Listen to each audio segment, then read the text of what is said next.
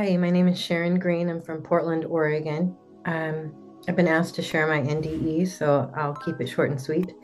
The entirety of the NDE didn't last very long. My family was on a cross-country trip. We were going to my father's grandmother's wake or funeral, and my mother was driving on the way back. So she fell asleep at the wheel, and we were in a minivan. I think we were in Mississippi. I'm pretty sure we were in Mississippi. The freeways are really wide over there, and there's a whole lot of land in between. So we rolled over quite a few times. We rolled over the middle part and then the whole other side of oncoming traffic and then into this like open area of land. Um, and the reason why I know this is because I saw it when I left my body. So I was probably about 8 years old, and my sisters and I, we were all sleeping in the back of the van, and none of us were wearing um, seatbelts or anything. And I was dreaming like I always do, pretty heavily. And so I thought it was all a dream at first, until I woke up in my body. Um, so what I saw was from a top view, looking down, I saw the van upside down. I saw um, the door laying in the middle of the field because it's a sliding door on the minivan. I saw people walking around. I saw my mom sitting in the middle of the field she had a head wound, so like half of her face was covered in blood. But when I turned around, I turned my focus from the field down below up to whatever's up there. And I call it the in between because I don't believe I was past that energy field. That's what I call it, like an energy field, or maybe it's a dimension of going to see what is on the other side. It was dark. I felt energies there. They weren't necessarily male or female. There was someone with me that I could see their hands and maybe just a little bit of their face from the projection. We were looking at what was happening down below, and it was almost like I was looking at a crystal ball, but not really that shape. It was just when we saw it, there was light, and it was the scene playing out and the people. So I knew that there was someone else there with me. And they asked me, well, it's up to you. Do you want to go back? And I was a little confused because I felt like, why am I now getting this choice when I agreed? Something within myself, even at a young age, was like, okay, I agreed to this in the first place. So why am I getting another choice so young? And I felt like, well, I have to go back because I have to help my mom. And each one of us has these like soul contracts or whatever they are. That's what we've given a name to it, as a soul contract. And I feel that in my soul contract to help my mother to heal generational trauma somehow. I started negotiating as an 8 year old. I started negotiating like, well, as long as I have this and this and this and this, like, well, you're going to be fine. You're not going to necessarily know about it, but when it does present itself as aid or help or guidance, then you'll have the knowledge that this is what you're meant to do and the area in which you're meant to go. And even though it felt right in certain situations to have this knowledge, it was still like, well, you could choose A, B, C, or D, because that's what life is about, is just the experience of it. Doesn't mean that it's going to turn up roses and everything's going to be fine, but we'll give you the guidance along the way, right? Type of situation. So I was like, okay. And I like back then I knew about magic. I knew about intentions. I knew about manifestation and how to do it, but I couldn't prove it. And I knew about toroidal fields. I knew about how we were all one and energy was just one being, but I couldn't prove it. Um, and so I said, okay, as long as I have all these things and you make sure that I have my guides, I have these energies around me that are going to guide me through this life, then I'll go back. because I know that I need to be there for her. So when I connected with my body, I was in the middle of the air and I was still kind of opening and closing my eyes a little bit. So I'd get these flashes of where I was in the air flipping. And then I landed in a thorn bush. And the only injuries I sustained were three cuts from thorns on my stomach or in one on my arm. And they weren't very deep. For an 8-year old to have experienced all of these things, uh, when I tried to say something to the nurse in the hospital, my mom just looked at her and shook her head, and so she's very imaginative, and there wasn't a whole lot supporting it in the 80s.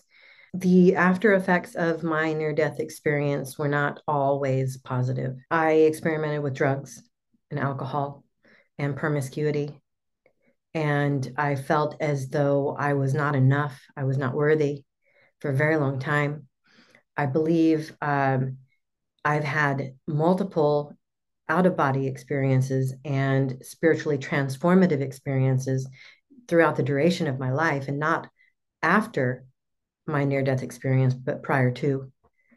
And those types of experiences can leave someone feeling very disheveled, um, maybe even crazy. It was hard to connect with people that were like me, um, psychically, I mean, because I am very in tune, I'm very sensitive, highly sensitive and intuitive. And it took me a very long time to separate the drugs and alcohol from the abilities that I had, because those things will amplify these gifts of ours. But in doing so, the chemical imbalance will leave us feeling pretty crazy and even depressed.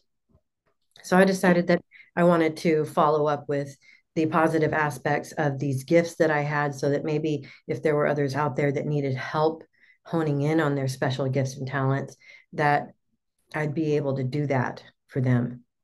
Um, it is hard, and especially because there wasn't a whole lot on mainstream television. It was just, you'd see these psychic investigation uh, TV shows and Ghost Hunter. It was a catalyst awakening in 2016, where I did feel like I was going crazy, and I left a bad relationship in search of a new life. Um, that's when I stopped taking my handful of prescription medication and switched to cannabis and CBD products. Then a year later, 2017, I had some cancer cells removed from my body, in which I realized that I wanted my whole mind back and not just little bits of it. And I stopped using THC cannabis and just switched to CBD. Um, I haven't taken any prescription medication since then. Um, just it's my own personal preference. Some people actually need it, but I would, because I have three places in my spine that are herniated or bulging from a car accident.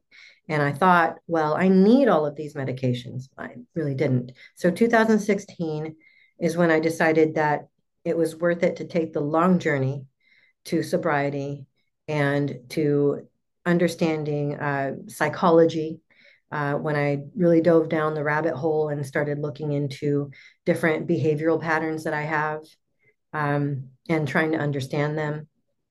I have worked with CBT, cognitive behavioral therapy, and DBT, dialectical behavioral technique, um, and they work.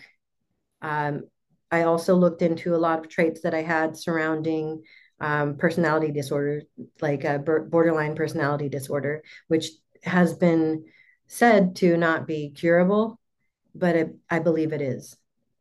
If you're willing to, first of all, when you're triggered, sit with that trigger instead of reacting, and then because it's always going to happen, it's cyclic, right? We're going to have these opportunities to sit with triggers, and get familiar with them, understand where they're coming from, and then give ourselves a choice as to whether we're going to react in the same emotional way that we do with trauma, or if we're going to take another route, maybe. And that's building new neural pathways, which isn't always easy, especially when you're not surrounded by the right people. So I've been building a community around me for the last 6 or 7 years of people that I could trust, and just trying to ultimately do better and be better than I was. First of all, breathe deeply. A lot of people don't understand what the breath can do, but to show yourself and others compassion in these times, because it's not just you. Everyone's changing. Everyone on a very cellular level is changing. We are tiptoeing around the beginnings of a spiritual battle that is going to last a long time, and it's it's really hard not to go into that black and white thinking pattern, because it's what we've been, it's our programming to be in black and white mentality.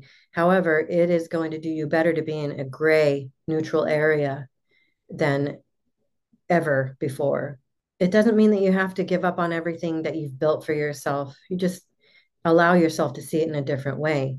Um, it's like when people see number patterns, and they, like numerology patterns, and they base their life off of what these numbers are telling them versus, and they're looking for them constantly. Well, don't look, don't let yourself be surprised when these numbers pop up, and then take account of it. And if it pops up again, then look it up. You know, it's the extreme versus the gray area where we can just absorb and learn and decipher for ourselves. Our world is changing rapidly, and it's not giving us a whole lot of time to identify our triggers. I know that a lot of people like me, for the last decade, 7 years or so, we've been working on these things so that we can help the people that are having harder time with it. They're at a lower density, they're at a lower frequency. It's because of those neural pathways that are so deep, and people don't know that they have an option. First of all, they don't know that they can change. They don't have the right tools. And a lot of people are staying in that extreme mentality of black or white, where they're like, I am a full-blown shaman, I'm here to save you, and they haven't done the work for themselves. So breathe, breathe, and take the time to do the healing, but stay neutral as much as possible. I think that's the gist of it, is that, a lot of people take things way too personally. A lot of people are really conditioned to freak out when there's really no need to freak out, because life's going to happen. If by chance you're experiencing things over and over again, just sit with that cycle and try and figure out where that trigger's coming from. If it's coming from a place of childhood trauma, then sit with your childhood body, which a lot of people will not, because it's so hard, because it involves neglect, it involves abandonment, it involves abuse on multiple levels, and that sexual abuse is going to be the worst. And what people don't realize is that back to the days of the Nile, people were using bodies, beings, human beings, for sexual pleasures. So it goes so much back. It goes further back than any of us really understand. And what that sacral chakra energy, that's creation. That's creation energy. If we can heal that and start to create from a place of uh, integrity, from a place of authenticity, and decrease the low frequency vibrations of that chakra, and just kind of cleanse it as much as we can, then there might be a chance, for positive sexual creation. That's why people are stuck. It's because they've got all this trauma around that area, and people that they should have been able to trust, but they cannot. And that stems into other relationships where there are good people coming into our lives that we can't trust because of that. And how can we trust ourselves even to create from a positive place if we still have that darkness? So ultimately, healing yourself and not necessarily putting yourself on a pedestal, but healing yourself and finding that time to heal yourself is the most important.